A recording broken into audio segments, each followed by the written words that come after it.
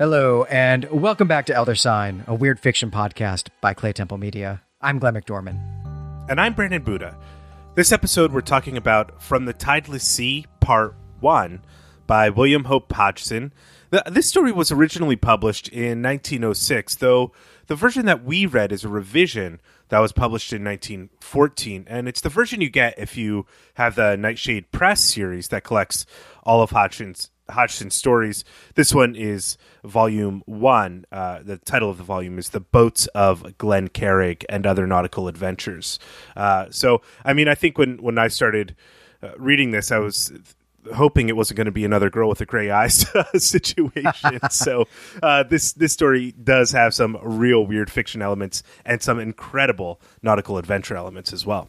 Yeah, I think we're going to be staying away from those perilous romance stories now that we know that the romance is really the word that needs to be emphasized there, and not the perilousness. Well, this episode is something of a milestone for us. When we started podcasting 2 years ago, we could walk to each other's homes, but I have moved very recently, and so that means that we are no longer recording in the same room for the first time ever. And of course, that has also meant that we needed new recording equipment, and that is something that we were only able to do because of our Patreon supporters. And so I just wanted to take a moment here at the top of the show and say thank you for making that possible. Thank you so much for keeping us on the air, keeping us talking about stories every week.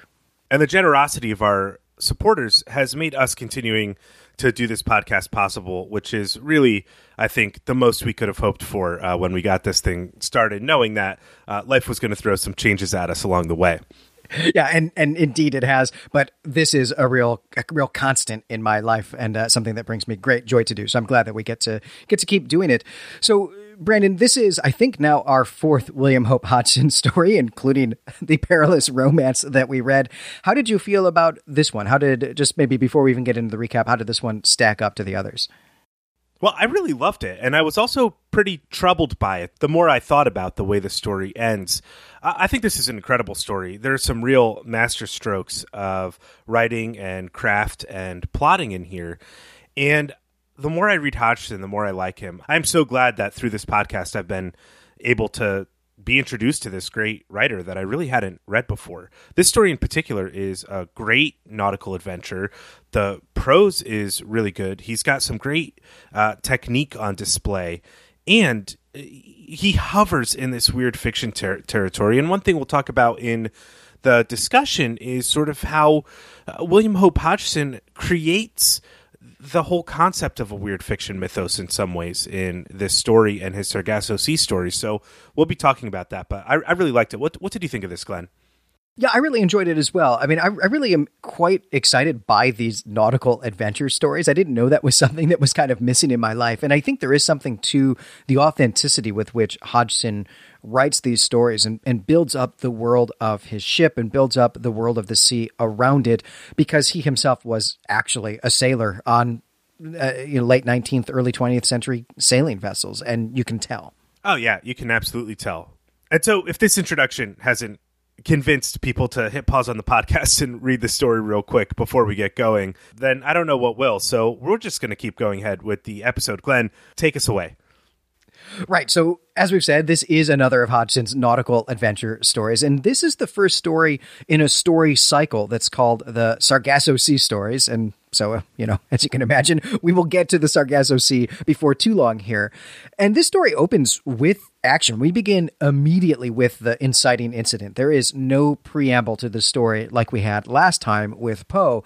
And that incident is that the captain of the ship that we are on has spotted another ship. It's a ship that is adrift and clearly not in good shape. And it seems to have been adrift for a long time. The paint is faded, but still, through their telescope, they can make out a few of the letters in its name, H-M-E-B.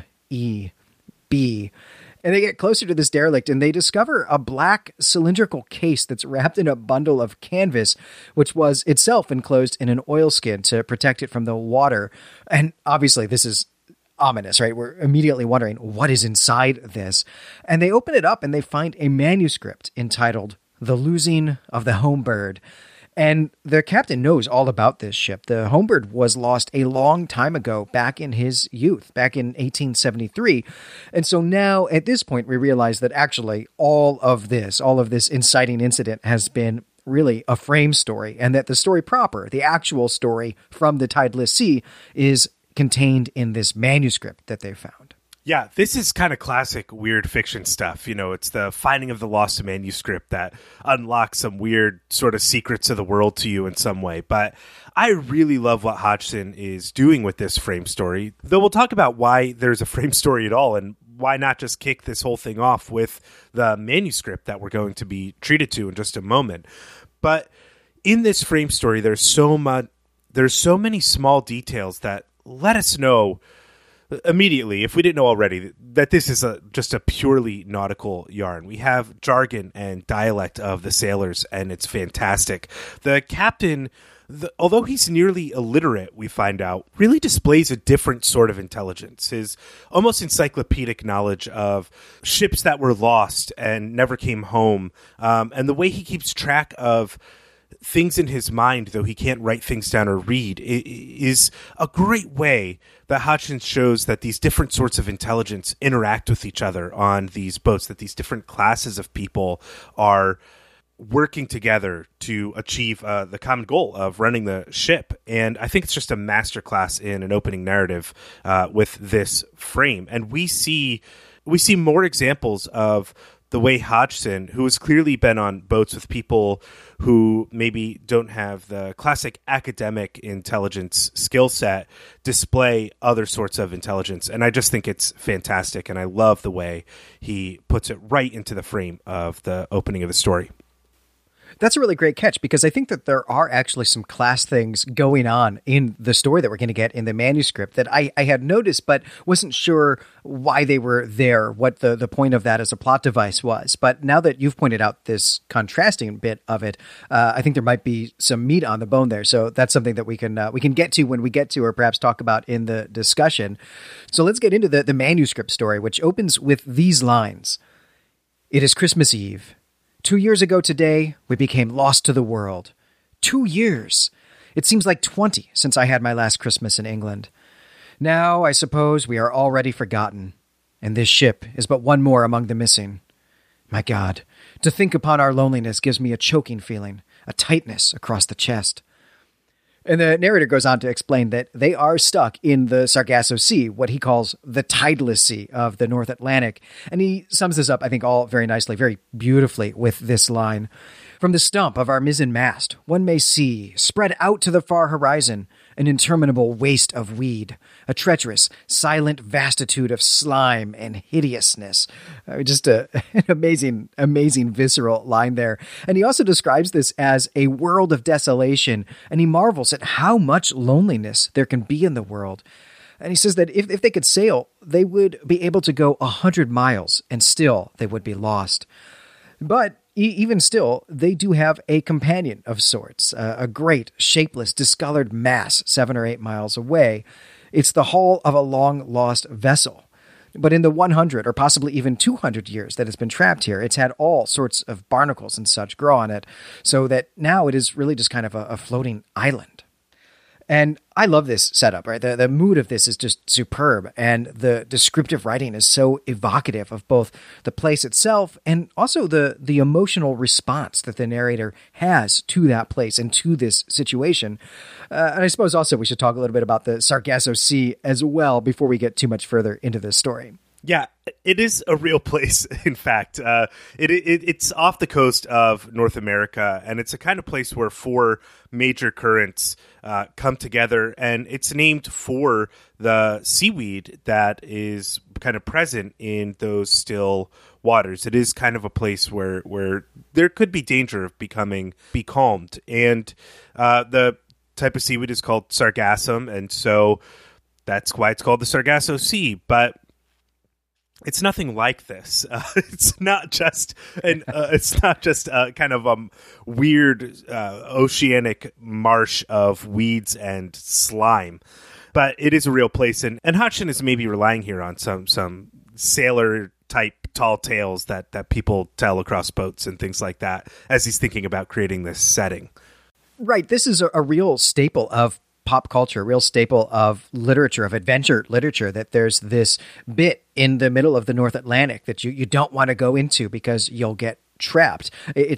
We also have the Bermuda Triangle, which is actually maybe not that far away, right? So, but this image, this idea of the Sargasso Sea, as you say, is totally made up. I don't actually know who originated this idea, but it is totally caught on, such that I made it well into adulthood, assuming that this was literally the way that the Sargasso Sea was, that it really was this big marsh in the middle of the ocean, and that it had, monsters and stuff in it, that it was a really dangerous place, which is just totally not true. It's just an interesting physical phenomenon on the planet. There are a few things I want to point out in this kind of opening section as well. First of all, I just want to say I also love the setup for the tale of the home bird and the person who's writing it. I think it's fantastic. And as we said, the narrator has been on the boat for 2 years, and he is becalmed in this ocean of weed and slime and kind of can't get through it. There's no way out. And there's a lot of odd things going on. As you said, there's that odd ship in the distance, Glenn. But there are other questions that really don't occur to you until after you finish the story. Like, who is the we? At this point in reading it, you just assume there's some crew left alive, and we're going to discover whether or not that's the case. And we're going to learn what this odd superstructure on the strange ship is as well. But one thing that really jumped out at me is how old the narrator believes this ship to be. He thinks it's been stranded in the Sargasso Sea for 100 or 200 years. And when we get to the end of the story, that is just the most tragic detail to me in this whole narrative. Right. So at this point, we get some backstory to how they've gotten trapped here. So this is going to be pretty exciting. So our narrator, his name is Phillips, by the way, though, of course, we're not going to learn that for quite a while in the tradition of these types of stories. So Phillips was a passenger aboard the Homebird. He's not crew. And not long into their voyage, the ship encounters some rough weather, though that's a mild way to put it. We get several pages describing a truly epic storm. And I was really reminded here of the descriptions of storms that we had in the Carnacki story that we did as well.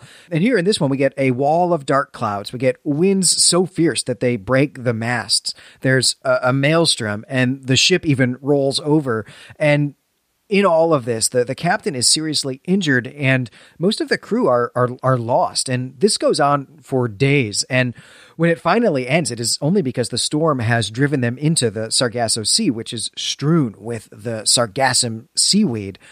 And of course, the ship gets stuck in this seaweed. And even though they can see the clear, open ocean really only a half mile away, it doesn't matter. They are trapped. They are stuck here.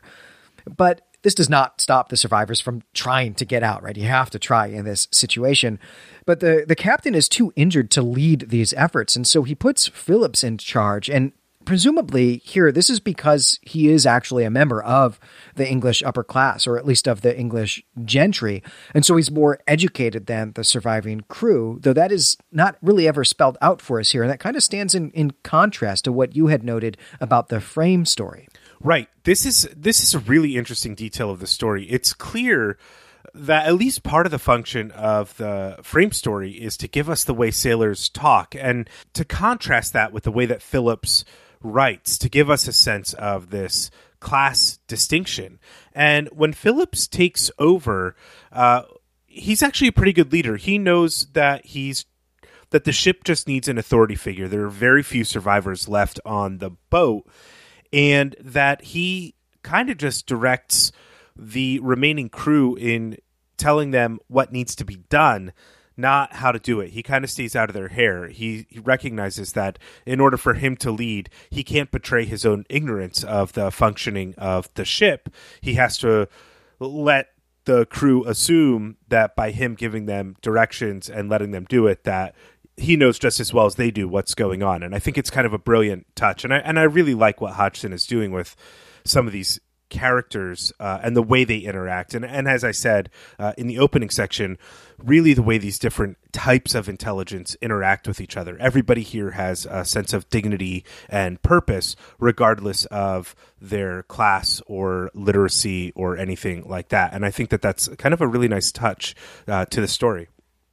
I also want to take a moment and just read 2 short paragraphs about this storm, because I, like you, absolutely loved this sort of peril, this tension in the storm. But I also think Hodgson here is using some of these great weird fiction tricks to talk about the uncanniness, the real terror and awfulness of the storm. And for those who have read the story or have a copy of it, this is on page 140 of the edition we're reading.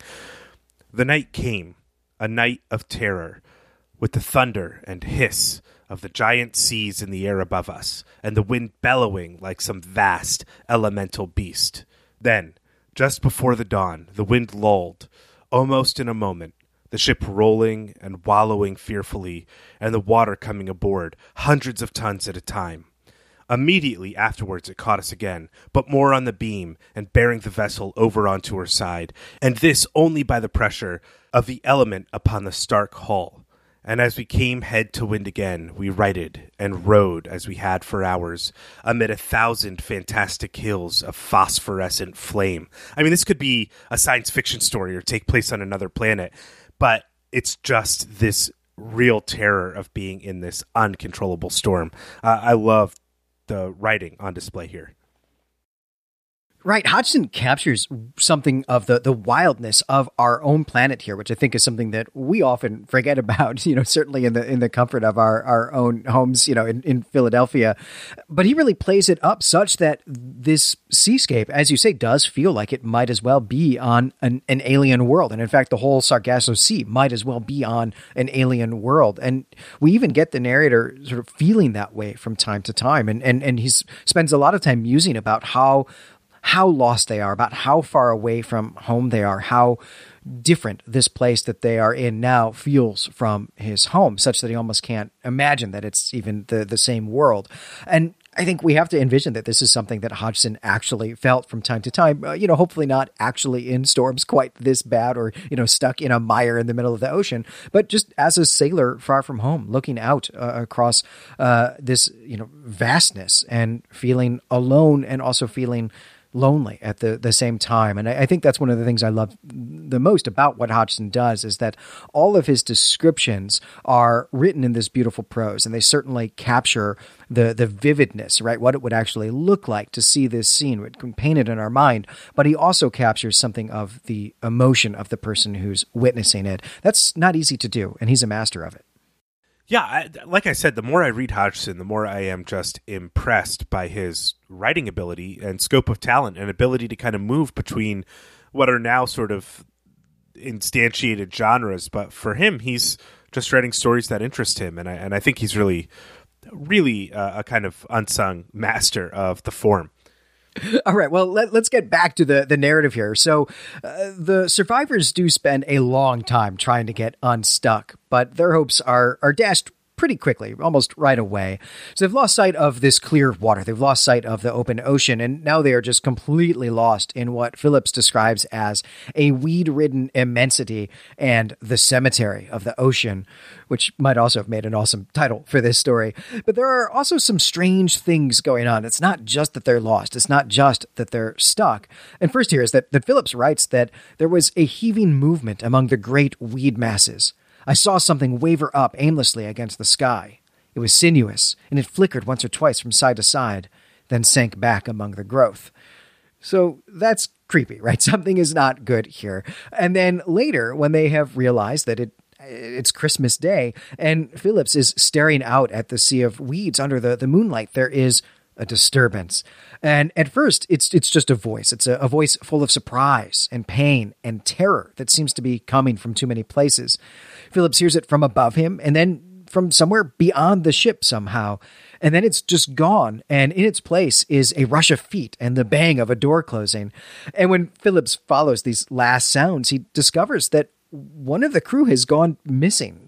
Something has taken Jessup. And that was the source of the screaming. It was Jessup screaming as this thing was taking him. And then the footfalls that he heard were the rest of the crew, the other 3 guys here running for safety. But there is no time to dwell on this, because now there are more sounds out in the night, the sounds of something moving stealthily on the deck above them. And the next day they go out under the sun and they investigate now that they can see better. And what they encounter is two immense eyes a little below the surface of the weeds. And Phillips recognizes that this is not actually a monster. It's a large octopus. But he recognizes what it is. They see this thing too late, and the octopus attacks with half a dozen immense tentacles whirling in the air, and it gets the other two surviving members of the crew. It plucks them from the ship and pulls them under the weeds, and that's it. They're gone. And just like that, now suddenly there are only 3 people left on this ship. There's Phillips, there's the injured captain, and there is the captain's adult daughter. Right. We're introduced to the captain's daughter, a few pages before the reveal of the giant octopus. And at this point in the story, kind of right before Christmas, Hodgson is just stacking tension and conflict. And it works so well here in an already intense story. I mean, you just can't catch your breath in this story. And Hodgson juggles it all very well.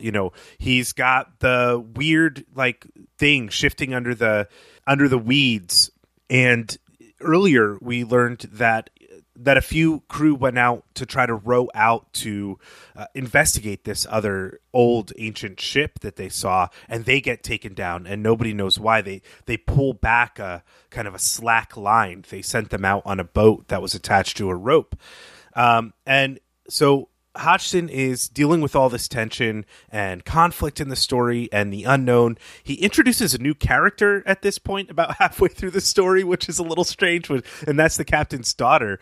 She hasn't really been mentioned before, and now it seems as though the crew are being hunted by something in the water. And as I said, you really can't catch your breath, but we get this beautiful paragraph around Christmas where one of the crew tries to make Phillips a plum duff, which is disgusting to Phillips. He thinks it's a disgusting piece of food, but it's this great moment where Hodgson grounds the reader in the humanity of what's going on in the adventure story. And it's just some incredible writing. I mean, it's a good reminder. If you're writing adventure stories and action stories, take those moments to let the characters breathe and remind the reader that these aren't just action heroes. They have Christmas traditions and they like plum duff, and that creates also mild conflict. Don't forget to put conflict in your story, even in those moments. Right. And Hodgson really masters this here because we're getting this really profound, quiet character moment. And we get just as much of that as we need for the themes of the story and to feel for the character. And then that's interrupted by the attack of the monster on the main vessel here, which is just brilliant. It's textbook perfect. That's exactly when you should have the action of the story intrude on that character moment, should interrupt it. It's just brilliant. I mean, I can't say enough how much of a master Hodgson is of this kind of adventure and nautical action story. Yeah, and it was really funny to me, actually, that the big monster of this story is a giant octopus. I mean, I guess it's pretty classic. It's a classic monster for nautical adventure stories. It's like 20,000 Leagues Under the Sea, and the whole idea of the Kraken or the giant squid or octopuses in pirate stories. But it really struck me in reading this story that around this time, and maybe before, maybe a lot of nautical stories up to this point, I haven't really done a survey of them, these types of creatures are viewed as being far more ominous and dangerous than sharks. But since Jaws has been made or written, it feels like the squid or octopus are just kind of silly and quaint sea creatures and nothing to be frightened of in the water. And it made me wonder that if the sailors and people who were telling these nautical tales to one another were really all that concerned about sharks at all. And what were the conditions under which the tentacled creatures captured so much that was terrifying to the imagination in being out in the water?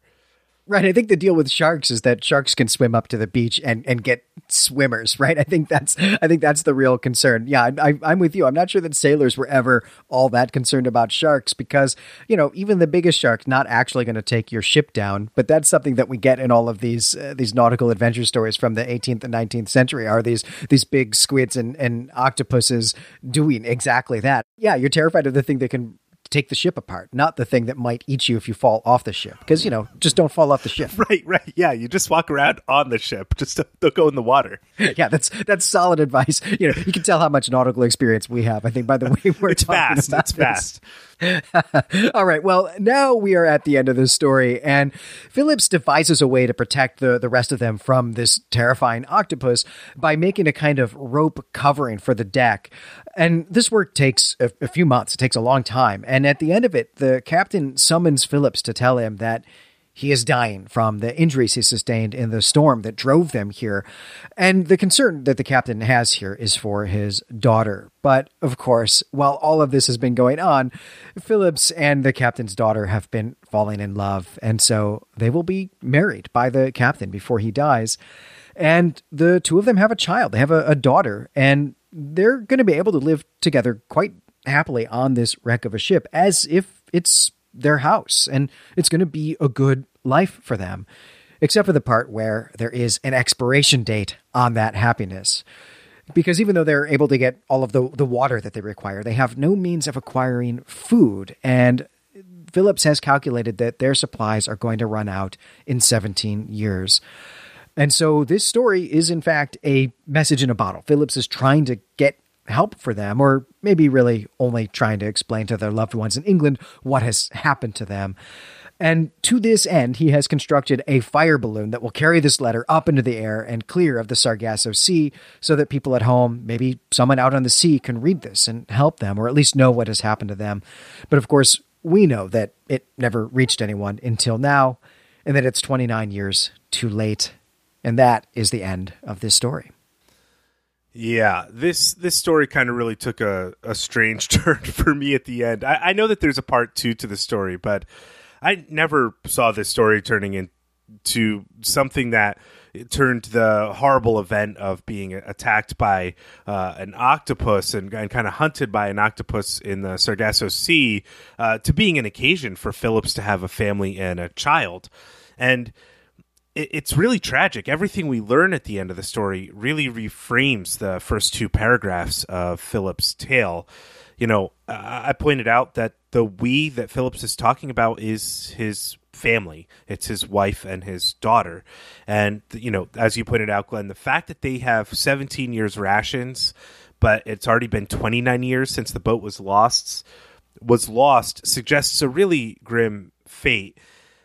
Not to mention either that the knowledge that Phillips has of the other vessel in the Sargasso Sea, that vessel's been marooned for like 200 years, means there's probably no hope for them to have escaped. So it really sets up a question for me of what part 2 is going to be. I did want to point out that why Phillips builds this kind of rope cage almost over the boat is because this was the ship in the distance, that ancient vessel. That's what they had done, and he sort of studied that superstructure and understood that it was meant to deter the tentacles slapping down and destroying the ship. And he kind of was bored enough to spend 6 months ripping canvas and painting it with tar and creating this whole superstructure for himself. And that's a kind of interesting bit of the tale as well, and I wonder if it has to do with the frame story. Well, and this detail suggests to us as well that this octopus, or at least this species of octopus, its family, its ancestors, have been at this business of plucking sailors off of stuck ships also for a century or possibly 2 centuries and maybe longer, which is in itself a terrifying prospect to be thinking that, here we are, if it's 1873 that this ship is lost, and there's this species of octopus that has discovered that it can live off of human beings that it plucks from these ships that have only possibly been getting into these waters really for the last 3.5 centuries. It's kind of scary to think of octopuses as being, intelligent enough to figure that out. There seems like a almost calculated, intelligent menace behind that once you realize that this is not the first time an octopus has done this to a ship. We also get a real sad note here at the end when Phillips is calculating how long the supplies are going to last, where he is thinking about, and this is even before their child is born, where he's thinking about what would happen if he killed himself? How long would the supplies last then for his wife and for his child? And we don't know if he did that or not, because this letter is obviously he wrote it while he's still alive and it's from early on. And to just be left with that thought of what did Phillips decide to do about this question at the end, or when it came down to them starving to death, what were the choices that they had to make? It's an unwritten story that is grim and gruesome and terrifying. And that's the story that Hodgson, I think, maybe picks up in part 2 from The Tideless Sea. And we'll have to wait to find out if that is the case. But I definitely know that there are more messages from Phillips included in that story. But one thing that I think we really have to talk about here by way of discussion is the purpose of the frame narrative. Is the frame narrative here meant to serve as a warning? Is it like the X-Files episode Dodd Calm, which has a kind of really fairly similar structure to this, where, you know, the letter writing and the discovery of these messages can save people or cure somebody or alert them that they need to take caution if they're headed in this area. You know, why are we telling the story this way with the frame? Why not just start with the manuscript? Well, I think in this case, the frame narrative is necessary for us to know that Phillips and his wife and their daughter are definitely dead, that this is a horror story that does not have a happy ending. And the only way to know that is the frame narrative, because if we just skip all of that and we just launch into the manuscript, we don't know when the manuscript is being read, because it's just being read by us. So even though he's telling us, hey, we've been here for 2 years, we've got 17 years of food left, we don't know if this message was ever received by anybody and that they've been rescued or something like that. But with the frame narrative surrounding it, we definitely do. We know that they didn't make it out, and that makes it a horror story. Yeah, I think you're absolutely right. And I think it's a kind of elegant way to solve some of the problems that would be inherent in just having the manuscript speak for itself. You know, Hodgson is kind of wanting to crush the hope of the reader here, maybe. But I don't know if he had to take the narrative quite in the direction that he did in order to do so.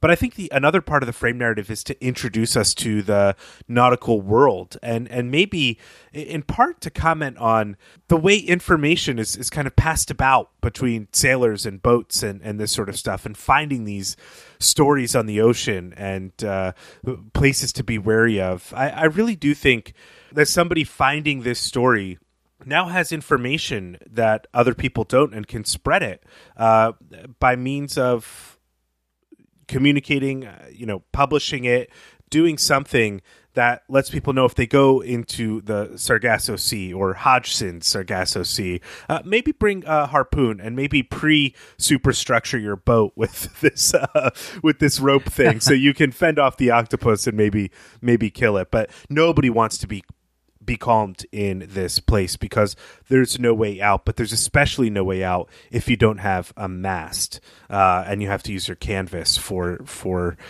building a tentacle-proof cage for your boat. So, it's a fascinating way, and I think frame narratives can sometimes be used when you don't know how to get information into your story that you want to get in there. But in this case, it's used to reinforce the sorts of themes and clean up the plot of the story in a way that wouldn't have been possible otherwise. And this is the right way to use a frame narrative, I think. Yeah, I think it's absolutely well done. And I'm glad that you pointed out the way in which it builds up this world of the sea as a place unto itself with its own type of community, that we don't have any bit of this story taking place on solid land, even though we have it taking place with different groups of people and decades apart. There's no land. It is just this world of the sea. Also, Tentacle-Proof Cage. I think that's a great band name. So we're going to have to start that band when we're done recording tonight. Yeah, we're actually going to have to start making a list of all the band names we've come up with on this podcast.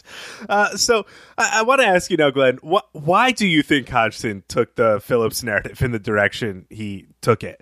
Do you find this ending hopeful? I mean, it's obviously not ultimately in the sense of their fates. But is Hodgson saying something about fighting against all odds and deciding to have a family even in the worst of circumstances? Or do you find this to be a very dark ending, with Phillips condemning his wife and child to the same terrible fate that he has to face? I mean, how do you read this ending here? My initial response to this was darkness. I mean, I just finished it and said, wow, that's one of the bleakest Christmas stories I've ever read. Thanks, Hodgson. But I do actually think that it is meant to be more hopeful and optimistic than it actually is, even though there is real sadness and fear in the way that Phillips is wrapping up this story. It is also true that he has somehow accidentally wandered into a good life in the sense of having a family around him.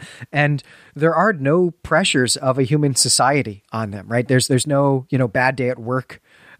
There's no road rage. There's none of the things that we have to deal with in our daily lives that make us unhappy in ways that, we shouldn't be unhappy, because the core of our life is good and that we have a family, we have a community, we have people around us who love us and who we love.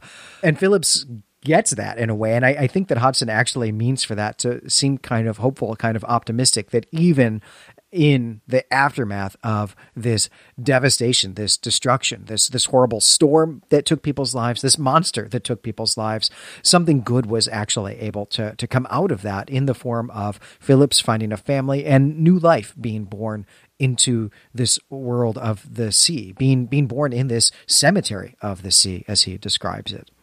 Yeah, I think Hodgson does a really good job of sort of balancing these two readings and offering examples of both. They're going to have a very hard road ahead of them. They have 17 years left of rations, but by all accounts, based on the fact that this other ship is stranded there's probably no way out. But 17 years is also a long time to try a bunch of different ways of maybe getting out of there. And this is also maybe the beginning of a great sort of Robinson Crusoe type of story, but it's taking place purely on a boat instead of an island. And another ship could get in there. I mean, there's a million things that could happen in 17 years. And even though it is such a bleak and dark ending, I kind of agree with you that Hodgson is leaning on the optimism angle here a little bit, and then making it clear to us that, no, they probably didn't make it out. It's been 29 years. And so he balances this in such a strange way that either reading is possible. Yeah, I think it might totally depend on the mood that you're in when you're reading this story. And I read it after a long day at work, so that was my mood, right? Yeah. Well, I was doing a bit of reading on this story, and I discovered that the Sargasso Sea stories are kind of considered to be maybe among the first examples of a weird fiction writer creating a mythos in order to set stories in. A mythos being sort of a consistent setting, mood, universe that follows consistent rules. The creatures are gods that inhabit that world. And if that's the case, and we do know that Hodgson does return to this setting, I think this is a good opportunity to talk about what mythos is. I just gave some examples, and what we can learn from it, and maybe what other weird fiction writers have learned from Hodgson about creating a mythos in a weird fiction world. So Glenn, first just want to open it up to comments if you have anything in general to say about a mythos, and then I have a few questions about how it relates to this story. Right. Well, I think that's one of the things that we really love so much about Lovecraft and the Cthulhu mythos is that it feels like a shared universe in the way that reading all the DC Comics titles or all the Marvel Comics titles does. They have, similar characteristics there in that you can get characters jumping from story to story. Someone who was a minor character in one story becomes a major character in another story. Artifacts, objects, I mean, especially for Lovecraft, its books will cross from story to story. And then, as you said, we get the gods, the kind of supernatural entities that inhabit all of these stories that are related to each other. And I always think of that as being something that Lovecraft came up with on his own, or at least Lovecraft and his friends, his colleagues at Weird Tales, or his fellow writers who also were publishing at Weird Tales. But I had no idea that Hodgson had done something similar, and that makes me excited to read some more of these Sargasso Sea stories. Yeah, apparently other writers around the publication of these stories started using the Sargasso Sea as a setting, and sort of writing in this universe. And we know that this manuscript and other Phillips letters show up in the next From the Tideless Sea story, and the Sargasso Sea is a setting where he sets a whole story cycle. So even though we've only read the first Sargasso Sea story, I think I kind of want to ask a few questions, and maybe we can just start with what can we learn about what Hodgson creates here with the Sargasso Sea, about world building and maybe the coherence of a literary universe in general. Why even create something like this? Well, right off the bat, we see that one of the things that Hodgson has done is to create a kind of self-contained world, but it's here on our own world. But he's created this really what amounts to a fantasy landscape in it that he could do anything with. And he's already planted some of the seeds of it. I mean, for one, by giving us the frame narrative, he allows for the mechanism by which news of this fantasy landscape could reach, the real world outside of it. But also by giving us this other 100 or 200-year-old derelict, right? He clues us into the fact that there are other stories here, other stories to be told. And we get that in the frame narrative as well, right? With the initial captain is, demonstrating that he has this kind of catalog of ships that have been lost at sea. And there's a story for each one of them. And so it's real clear, right, that Hodgson has some of these seeds that he's not necessarily planting, but that they're there, that he can water them, if he wants to. What would you say the value of that is as a writer? Like, what's the good way to go about that, and what's the wrong way? I mean, I think one of the things that Hodgson does right here is he keeps really specific to the story. All the elements in this story have a purpose, even though they can be found in other stories. I mean, the classic example of this is, of course, The Hobbit and The Lord of the Ring. The finding of the ring by Bilbo in The Hobbit is really significant to Bilbo's function as the thief character in that story and how he can perform that role. And then Tolkien takes that artifact and turns it into a whole nother story with its own histories and own worlds to be explored. But the ring isn't merely dropped into The Hobbit just to create this other story. And I think people who think about writing mythos stories or creating their own mythos or literary universe sometimes too heavily seed early on the universe with things they want to explore rather than telling a specific story and seeing what can grow out of it. And I think that's what Hodgson is doing right here. Oh, I agree. Absolutely. I don't think he's building a mythos in this story, right? This is one story that he wrote that maybe was commercially successful and so decided he should write another one, or he was even perhaps commissioned to write another one, because you're absolutely right that he is tightly focused on telling this story, telling one good story. And, I can say certainly from my own writing that's a huge flaw, a huge problem that I have when I want to world build in such a way that I am planting these seeds or burying nuggets that I can expand on later. Those are always things that have to go in the third draft, though they're also always the things I'm most resistant to cutting, even though they need to serve the present story. Hodgson has done a great job of that here. Right. I mean, we've all read stories and maybe written them. I know I have as well, Glenn, where you have this paragraph that just doesn't fit because you're thinking about 3 stories down the road. I mean, I've been editing a story now for a little while where I was writing 2 novels away from what this could basically prefatory short story is. And I'm like, what am I doing here? Why? It's like, this is not the story. And a lot of those sorts of elements still make it into, especially fantasy series today and urban fantasy series in general, where you get just these odd sort of paragraphs or maybe chapters or pages that are about seeding the next books and finding a way to stay focused on telling the story you're telling and organically finding the reason for those seeds to be in the books, I think is a big part of planning a mythos as a writer.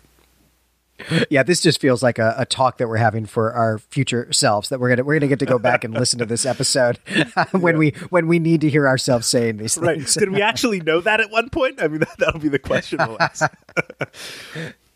So the next question I just really want to ask here is, what's the value of returning to a mythos? Say you've successfully told a tight story like The Hobbit or like the From the Tideless Sea, and you realize there's an element in there that can be grown upon, or maybe you will just want to return to the setting, like the Sargasso Sea. I mean, what's the value of returning to something like this, even if it's not commercially successful, just maybe as a writer with a small audience? Well, think about it in terms of commercial success, or not necessarily commercial success, but from the audience perspective anyway, first, which is I think that we all gravitate towards something that is familiar. I think we all love serialized storytelling. I invoked comic books earlier. Comics is a great example of this, whether it's the actual print universe or it's the cinematic universe. We love these sprawling tales that have this massive cast of characters who come and go and whom we're familiar with. We like feeling like there's this other world that is as immense and as real and as lived in as our own. This is something that we're drawn to with comics. It's something we're drawn to with big TV franchises or movie franchises like Star Trek and Star Wars.